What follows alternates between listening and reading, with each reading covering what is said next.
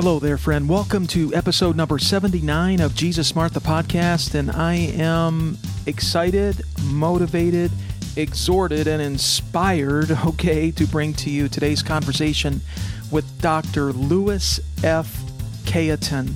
This is a two-parter. You're going to want to hear both parts. I'm telling you, I'm a big advocate of kingdom concepts and kingdom application, and there is some kingdom gold nuggets here in this conversation. You're also going to hear about his wonderful testimony of being cancer-free after a bout with major cancer. He attributes it to faith and to the prayers of the saints on his behalf. You'll hear actually more about that testimony in the second part of the conversation.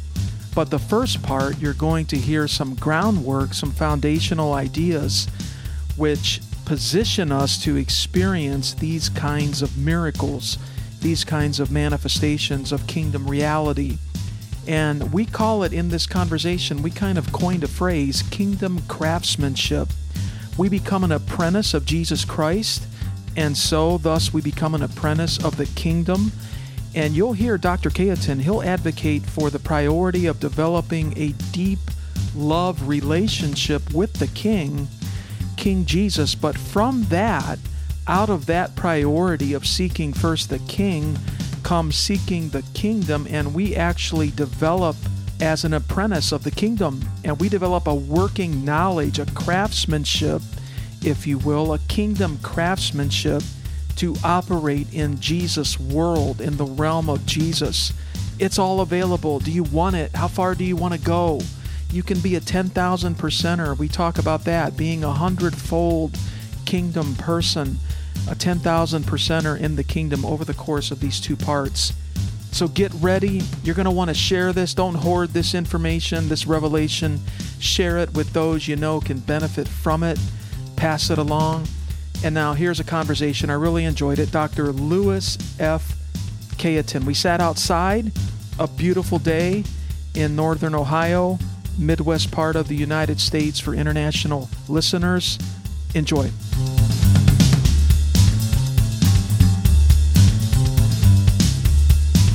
Okay, I am really, really motivated to be here today with Pastor Louis F.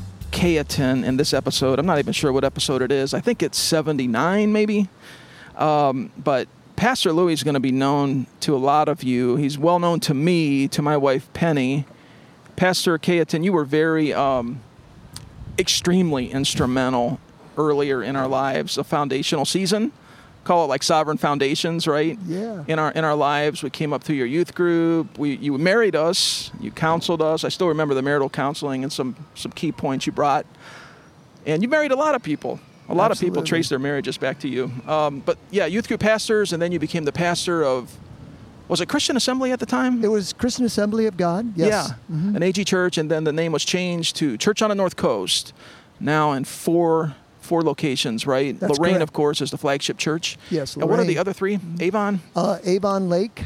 Avon Lake. Wycliffe. And Valley View. And Pastor Louis is sort of retired now. We'll call him quasi-retired because he's in what we could call the convergence phase of his life, okay? You know about this conversation, don't you, Pastor Louis? This professor out in Fuller who talks about, he studied leaders, current and historical, and he's discovered 5 or 6 major phases in their lives. And the sovereign foundations phase, which I referred to early, you were right there with a lot of us. There was a great group of people that came up through that time, but you're definitely in convergence right now. Is that number 5 or 6? It's 5. 5, yeah. There we go. See, 5. I'm right at the and end, number 6, they call it an afterglow, I think. Yeah. Whatever that is. Yeah. I think we know what an afterglow is, but convergence is a phase where all the previous seasons converge and come into the most opportune, most high leverage, most experience. You have the most to offer. It's mentoring. It's apostolic. It's all of that. So you're clearly there. It's really good too because you look for those opportunities, and the Holy Spirit brings them. You intersect with people's lives. It's on purpose. It's on assignment.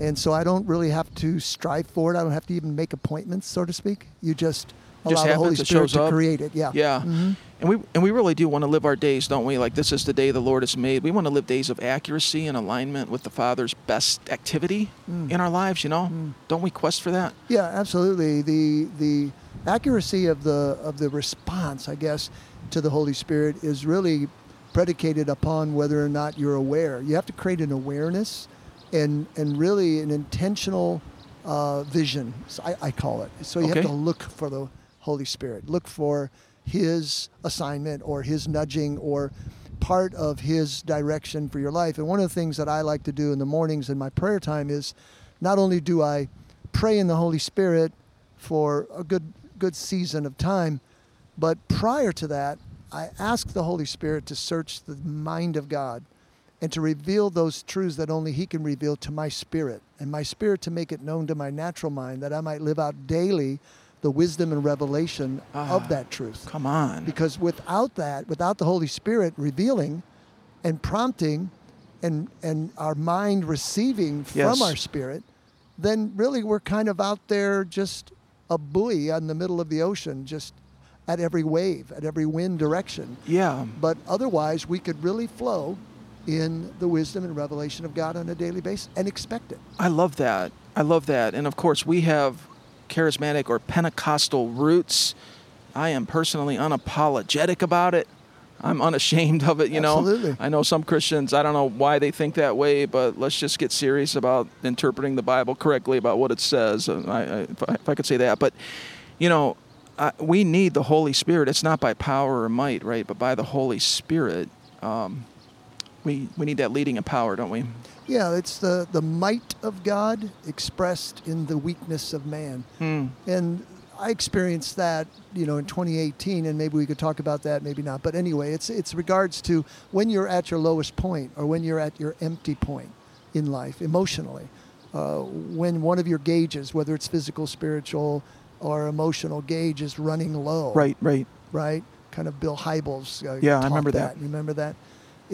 Wherever we're at in those points, it's where the Holy Spirit moves in and fills the void, the emptiness. Yeah. It's sort of like when you're driving your automobile, many people love to, full to them is quarter tank. They got a quarter tank, they're fine. You know, some other people, they're like half a tank and they're getting nervous. I need to go fill up my tank. You know? My parents were really funny because my father would fill up the car with gas every Saturday, whether it needed it or not. It wasn't a matter of how much gas was in the tank. It was Saturday, and that's what you do on Saturday. It's probably a good practice, right? Yeah.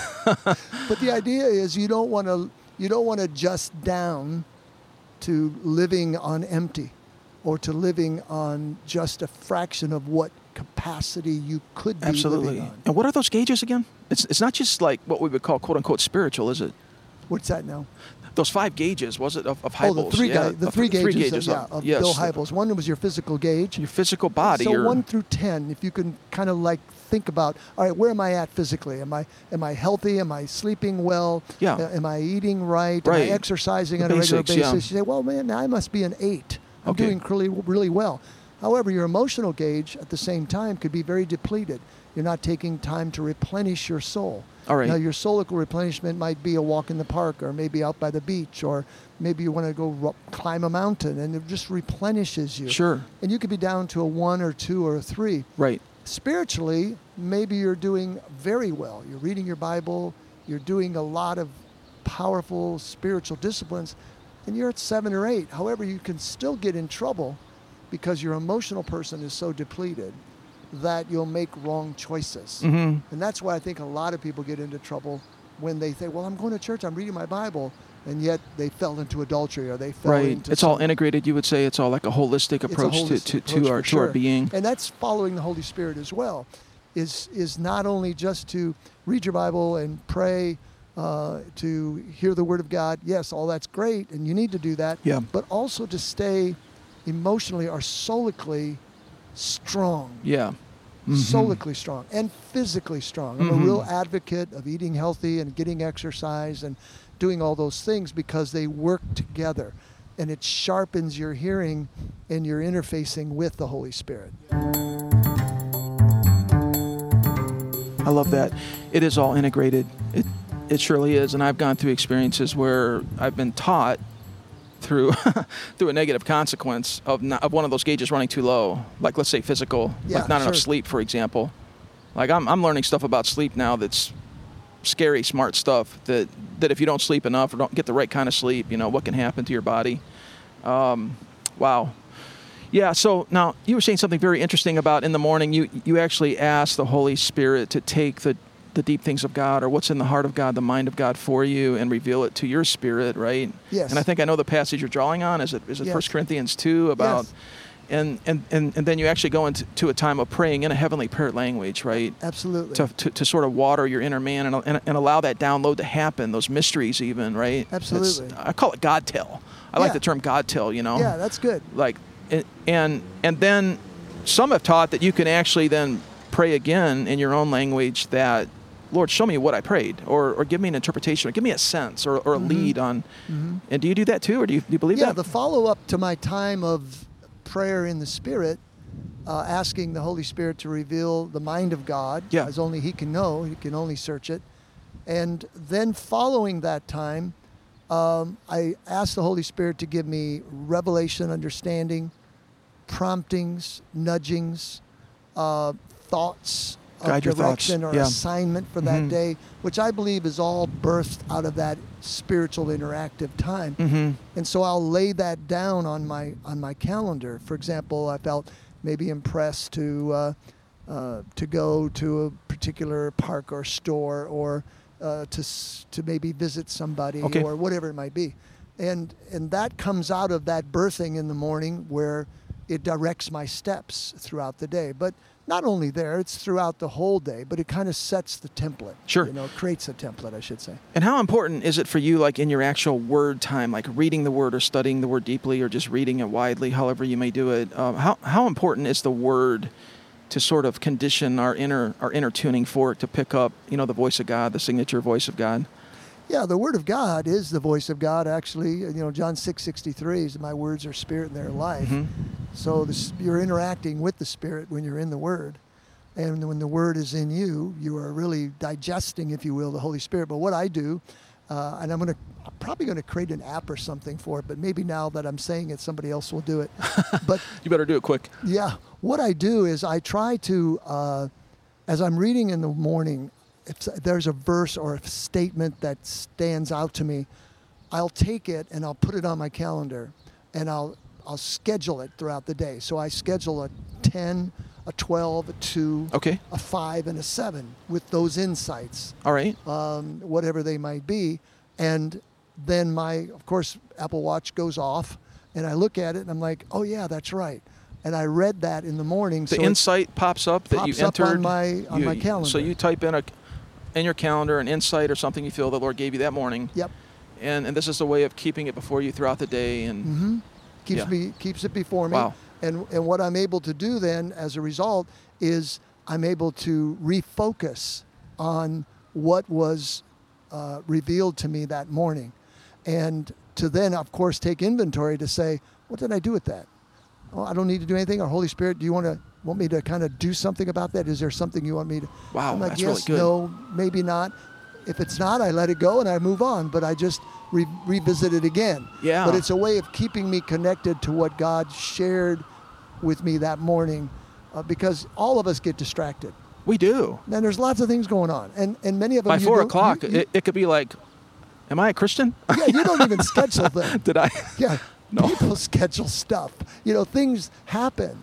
And if you're not careful, you'll drift further and further away. You really feel disconnected from that time earlier in the morning that was so good many times. I love it when it's really good. It's not. It doesn't always feel super good. You got to be disciplined in those times too, right? Yeah. But sometimes it's just like a home run, and then but by about 4 o'clock, it's like you've been ground down by everything you've been doing and by all the things that have taken place. And there's so many things. That's a great idea for an app. It just doesn't end. Let me try to get to my. This must be in part what Jesus meant about things crowd in, like the parable of the sower, right? The cares of life, and they crowd in like thorns and just begin to choke the word. If we're not careful, it just chokes what God gave you. That's a great analogy. That's exactly what it is. Here's my day this morning, and my 11 o'clock, for example, was show me how you work, God. Show me how you work, okay. oh God. And the other one is at 2 o'clock is mark me with the sign of your love. My 3 o'clock is at the very time God had set. So these may not be complete sentences, but they were meaningful for me. That fragment was very meaningful. Triggers, yeah. So I would revisit, say, the 11 o'clock. I would revisit, show me how you work, God.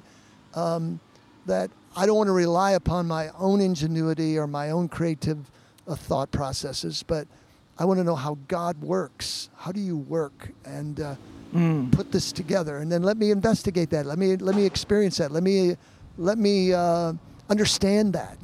So that's kind of what I do every day, and I love I've been that. doing it now for years. Yeah, really. I mean, I think that is a great idea for an app. And I've got them listed for the last 2 years on my calendar. 4 or 5 of those prompts every day. Yeah. And each one of those prompts is like an icon. You could click on it in your spirit, and it can open up into a whole, Absolutely. a whole program or a whole app, if you will, of insight and application. Like if I were to came to you today, we just ran into you randomly. Of course, we had a scheduled appointment. But if I randomly ran into you and I said, Brian, I was just thinking about something. I was wondering how God works. The Lord showed me today is that to investigate how God works. How do you think God works? Man, that would just create a true flow, wouldn't it, between us as far as ideas and thoughts and downloads from the Holy Spirit? Yeah, absolutely. Absolutely. It must be in part what Paul meant when he said pray without ceasing, right? It's not sure. that we're holed up in our prayer closet all day, Yeah. but we move throughout our day in some kind of a spirit of prayer, and right? Sensitivity to the Spirit, maybe saying what Richard Foster calls swishing prayers, Oh, I like that. You're kind of walking through we're outside today, a lot of people here, and the Lord you may see somebody that has a countenance that you just want to pray for them. Mm-hmm. Lord, bless them. Absolutely. Do you have something do you want me to say something to them, right? This is where it gets exciting. Wow. Yeah, it really does. I've been hearing you in our pre-conversation, and I love this idea of leveling up, or like next level kingdom apprenticeship. I think Dallas Willard says that we're like kingdom apprentices of Christ. It's like an apprenticeship where we develop a relational knowledge with the mentor, but then, Christ himself in this case, but then a working knowledge of how his craft works. Yes. And what's on your heart today about this idea of just leveling up and becoming like an artisan, a Jesus artisan, if you will? Yeah, that's a great apprenticeship. terms. Yeah. I love that artisan Dallas choice. Willard is the fount of all that. Yeah, but and crafting. I mean, Crafting. all learning the craft Yeah. of the kingdom. Because a lot of people talk about, kingdom come, thy will be done. We want to see God's kingdom on earth, but many of us have had no idea of what that is. What does it look like? Yeah. How do I respond to it? Will I recognize it when I see it? But the craft of the kingdom operations, Yes. I think, is really cool. Those are great words. Well, I think it's all about being open and being receptive to encounters, really just encounters with God. You think about the disciples that chose to follow Jesus when he said, follow me and I'll make you fishers of men. Right. I believe Jesus spoke that to many others than just those 12, but the 12 responded. But notice they came to the call of God, the invitation, and they were followers of the Mosaic Law. They were Jews. They were Hebrews. They went to the synagogue. And suddenly now they had to make a choice to follow Jesus. That's why there was only 12. There were throngs of people ready to follow some. Yeah. What did he had? He had that 12, then he had the 70. And then there was like the crowd. He seemed to have these concentric circles of like response and 12, the 3, expertise. the 1. Yeah, the 3. Yeah, Peter, James, and John, right? The 3, Right. and then the 1, John himself, right? Yeah. So there was this following, but to leave what they had known and embrace the person of Jesus. It's sort of like when we got saved. I mean, I can think about it like it was yesterday, and I've been saved since 1974. But I left what I had known, and I embraced him, the person of Jesus. And Sure it did. literally began to impact and affect all of that I was at that point. Yeah. And challenged me piece by piece to be transformed in those areas of my life. Mm.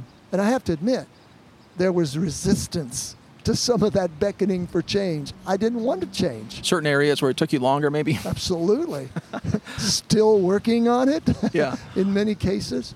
But yeah, that's exactly what it is. But I think many of us are at that point, is that Sure we are. the personhood of Christ, the centrality of who he is. And, you know, it's the lovers of Jesus where I think is emerging on the scene again. And when I got saved back in the 70s, there was a great Jesus movement. I remember that. Out in California. Yeah, Keith Some of the- Green and all Yeah. those people, second chapter of Acts, all of that Absolutely. love and that intensity. It was just, it swept people into the kingdom. Sure did. All because it was Jesus. It was all about him. Yeah. And we've gone through all kinds of changes and Yeah. very good impartations from God and the Holy Spirit leading us. Yeah. But I really do believe there's an emerging of We may need lovers to of weave some of this stuff Jesus. together, don't we? All these Yeah. seasons. Yeah. Yeah. Get the Yeah. best from all of it. Wow. Absolutely. But they didn't stop there, you know. They were willing to transition from the Mosaic Hebrew to the follower of Christ, but they didn't stop there. They were asked of Jesus to go into the upper room. Mm-hmm. He said, and wait there Mm. because you're going to receive the Holy Spirit. So like moving beyond like a baptism of just repentance, now he's wanting them to come into a spirit-filled life, To a fullness. fullness of the Spirit. You know, and I've used those terms so many times in my walk with God about being filled with the Spirit, but I'm having a new appreciation for what I believe it is now. Many of us are living empty or void of kingdom concepts or the crafting of the kingdom, and we need to be filled, or we need to be introduced or indoctrinated into that craft Into the craft of the kingdom. of the kingdom, which is through the Holy Spirit. Because Kingdom craft. Spell craft with a K. I like putting words together with Oh, yeah, K's, that's like cool. kingdom craft, kingdom conversation, 2K. You know, I don't know. I But like that. Do you think we're in a season where the Lord is restoring an understanding and a revelation of the kingdom, or recapturing? Because it's, frankly, when you look at the teachings of Jesus, it's amazing. I mean, someone has said it's amazing how much he talked and practiced the kingdom and how little we do. That it's embarrassing. Well, it is very true. It's a dichotomy for sure. I mean, think about it, that the craft of the kingdom is really mirroring Jesus, which the scripture says simply about him that he did nothing unless he first Father's heard from initiative. his father, or the Yeah. father gave him the instruction. right. He didn't speak Yeah. anything Yep. unless the father first spoke it to him. Now, I have to tell you, I don't live on that level, but I'm Well, we're questing for it, aren't pressing, we? I'm questing for that level. Yeah. I want to speak his words in every scenario, in every situation. Amen. Our words, we need to put value on our words, don't we? Words are powerful. They're containers. We have to believe our words, don't we? I mean, Yes. Jesus said that if we believe what we say will happen, then it will happen. Of course, there's prayer, which is like sourcing that. But so like if we say we're going to be there at 6, we shouldn't chronically be there at 6:30, should we? Oh, no. Because we'll train our inner man Yeah. to not believe ourselves. Yeah. Then when it that's comes good. time for the mountain, you can't believe for that mountain because you can't even get there on time. That's so true. These are basics, right? Basics. These are Elementary basics. But you think about it, if we could really dissect a day of Jesus's life for those 3.5 years, let's just extract one 24-hour period. Okay. And all of his interaction with every person, all of the disciples, even himself, Mm. the scripture says he said nothing but that he first heard it from the Father. Mm.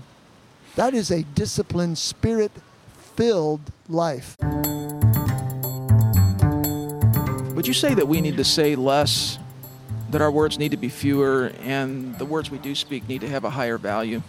Well, they're very prophetic. You know, I like what Ken Copeland says. He said, you're the prophet over your own life. Mm-hmm. Instead of looking for a word from somebody else to give you, which is nice when you get those, you know, you can declare and decree Yeah. out of your own mouth. Yep. Faith comes by hearing, Right. Hearing by the word of God, and you and I have to speak it in order to hear it. Yep.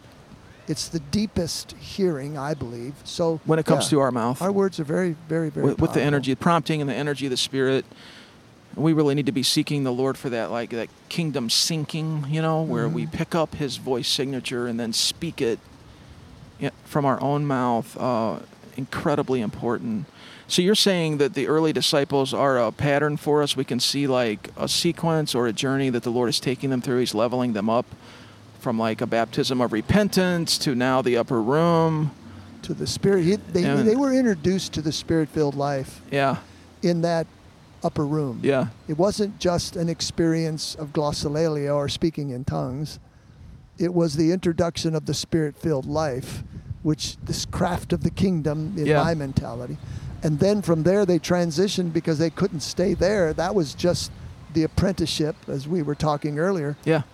And now they became prophetic and apostolic and went into the world and literally, Acts, I think it's chapter 5, turned the world upside down, or really right side up, because now they were operating in their craft. Yeah.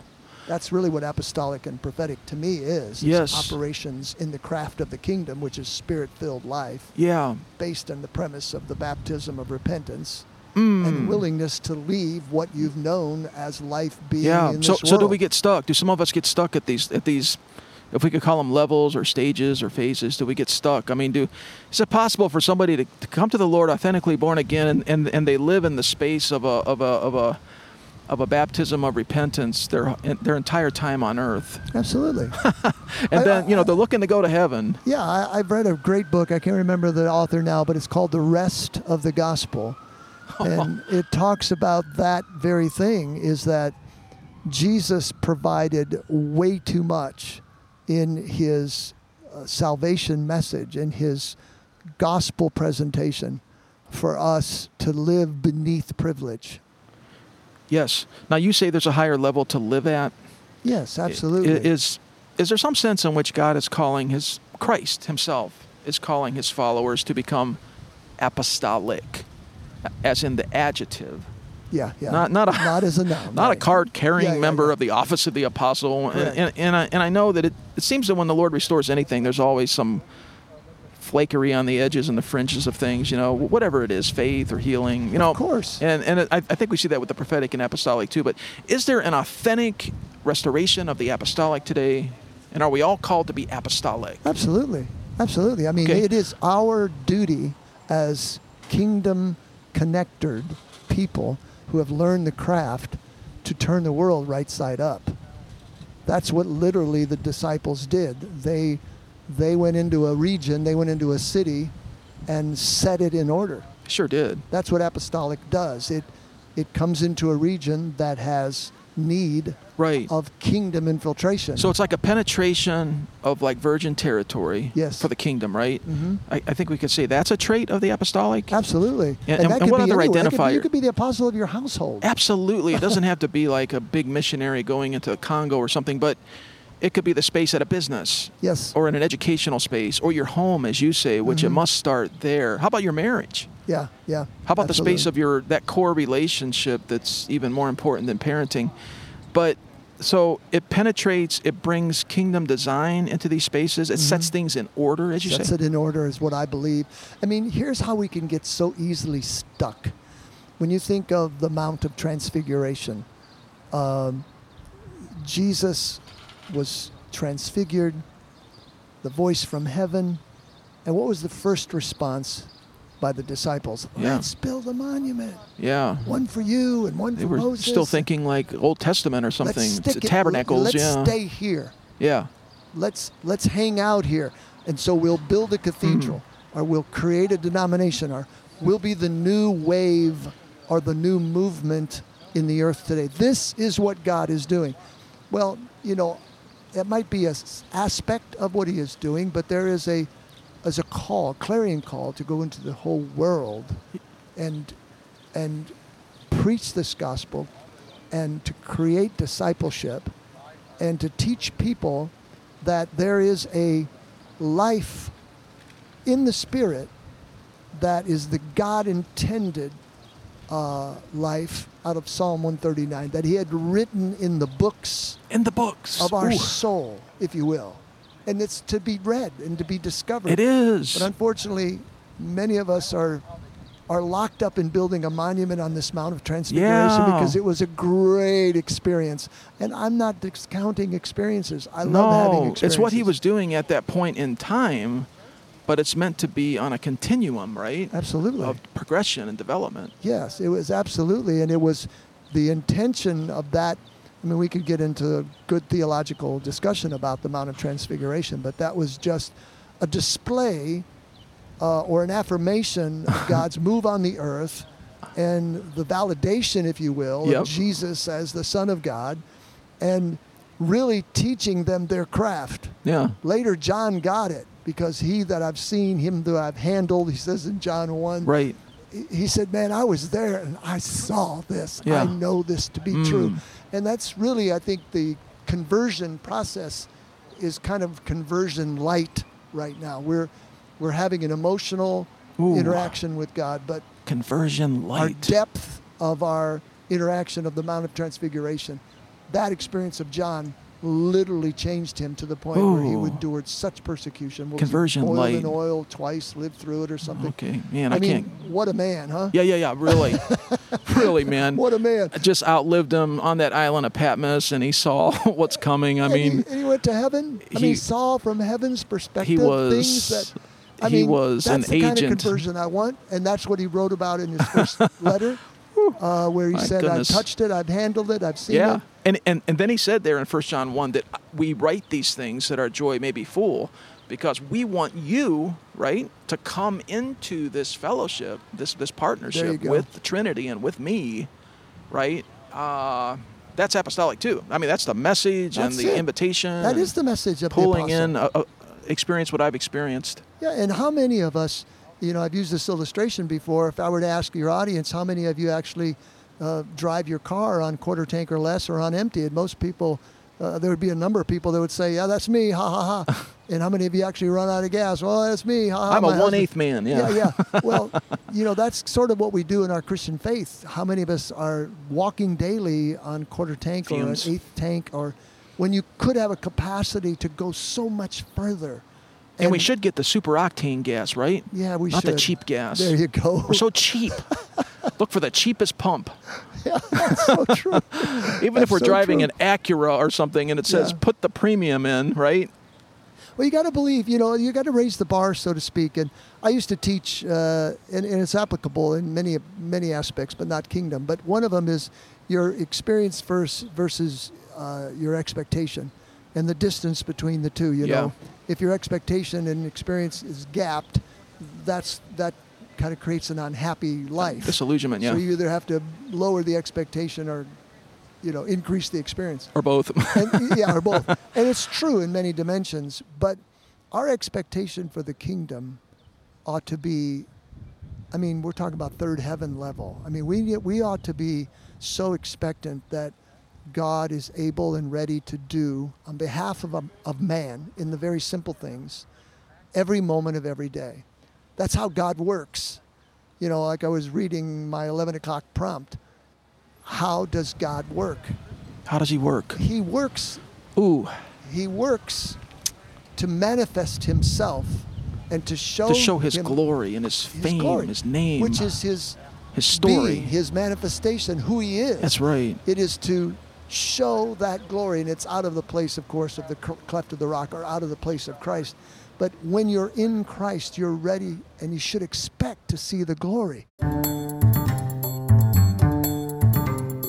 We get to be swept up into his story. Absolutely. And into his glory, right? Yeah, and I a love part it. of his narrative. I love it. That's our life narrative. That should be our quest. Lord, what is my life narrative? Some people, I think the way it's preached sometimes, Pastor Louis, is that it's like we use a gospel veneer, a conversion light kind of a feel to it, that your life can be great and you have a great story and Jesus can help you live that story. And there's not an emphasis. The bar's not high enough. It's not being swept up into his greater narrative. What is that unique niche, subplot? Yes. We're just living too low. We think it's just getting a house and getting a car and, it's too low. Very low, and we've learned that. We've learned that through the behavior of others. We've learned that through the experience that we grow up in a church setting, if you will. Yep. And we adapt. We all become like-minded. And so we never experience what it would be like to live one day of your life like Jesus did every day, with never doing or saying anything unless you heard it first from the Father. But look what that requires. That requires this setting yourself apart for God. Jesus often would pray through the night. Requires some time, doesn't it? It would require time, yes, to foster that communication skill. And, most relationships, really the hang-up of most relationships and many of the challenges in marriage is communication. 6 ways of communicating: what I said, what I thought I said, what I wanted to say, what you heard, what you wanted to hear, and what you thought you heard. And if I said what I thought I said and you heard what you wanted to hear, we are not communicating. So that's a stumbling block. And so communication with God is so essential in learning the craft of the kingdom. And that's through prayer. Yeah. That's through intercession. That's through the Word of God, allowing the Holy Spirit to make alive through revelation His truth to our soul. And that takes time. You have to learn that. I think clarity is a super high value with God. And what would you say for somebody? I mean, we're all born again into sort of a theological system, right? Sort of a church culture, an expression of faith. It's become a culture. It does. Yeah. Where we start our first local church experience. Let's say we hear our first initial preaching and teaching and discipleship process in that. And what do you say though? I mean, like, for example, if somebody's born again into a theological system that says that the spiritual gifts have ceased with the early church, that the baptism in the Holy Spirit is not valid for today, that healing really is not to be a major quest today, really everything we're talking about in this conversation, living a higher order Spirit-led life, is really, it's more, I don't know, it's more it's more a baptism of repentance, it's more scholastic and doctrinal, and somebody could get entombed in that, stuck, right? What would you say to them? Do they have to, as they quest and search, their hunger might drive them to read other books, to hear other streams of teaching? Could they have to move into a new season in their journey spiritually in terms of, not advocating that somebody leave their church, but hear what I'm getting at? Yes, of course. And I think I would tell someone, here is what I would recommend you do. You don't have to listen to this teacher or this singer or this particular church podcast. What I want you to do is I would like for you to mirror your life after Jesus. Follow His example. Okay. And do that for a season in your life where you're separated unto righteousness. You're hungering and thirsting after righteousness. You're only doing and hearing what the Father speaks. You're waiting on the Lord, the Holy Spirit, to invade your life, like He told the disciples early on. Now, if it burst the church, because many cessationists agree that the encounter in the upper room was the birthing of the New Testament church, then why don't you go back to the birthplace and allow that experience to become your experience? Right. Not just to study it historically, but allow the Holy Spirit to birth in you that same kingdom filling, that filling of the Spirit's leading in your life. And when you do, you're going to begin to make adjustments in your life. You're going to begin seeing life differently. You cannot continue to respond with hatred in your heart or resentment or bitterness. You cannot continue to limit what God can do when you experience the fullness of God's presence. It just doesn't happen. It doesn't coincide. Yeah. So that's what I would ask people to do, and not necessarily go to another church or hear another sermon. Yeah. That's wise. You have to find it yourself. I used to tell staff members this, and I used to still say it to young ministers, that you must become a very good Christian or you'll never become a good pastor or minister. And the facts are that to become a good Christian is to create spiritual discipline in your life. Yeah. And the spiritual disciplines, there's some great writings on spiritual disciplines. It's a lost art, many of them. Silence is a great discipline. Yep. Fasting, etc. But to integrate those disciplines in your life on a season of 6 months time, and say, I'm going to take the rest of 2019 and I'm going to pursue these disciplines in my life. Right. And look for the birthing of my life. Yep. Just like the birthing of the church back in Acts chapter 2. I want my life to be birthed into this new arena of prophetic and apostolic. Absolutely. A new space, a new territory. And don't think of spiritual disciplines in a legalistic way, like a performance mindset or something that we legalistically have to do. Yeah, or getting God to do, twisting his arm. No. If I don't eat today, you got to do this because I'm really famished here. When are you going to do this so I can eat? Yeah. That's not what we're asking. I'm hungry. Yeah, we're not doing it I for need those this reasons. breakthrough. We're doing it to create awareness for us. We're doing. I do spiritual disciplines to create an awareness of God's presence. Would you say that it better positions us? It just places us in a position that tunes us and places us so that we can receive really more from Him. Absolutely. It's not a legalistic thing, is it? No. My experience, for example, in fasting has always been where it places me in a position of receptivity.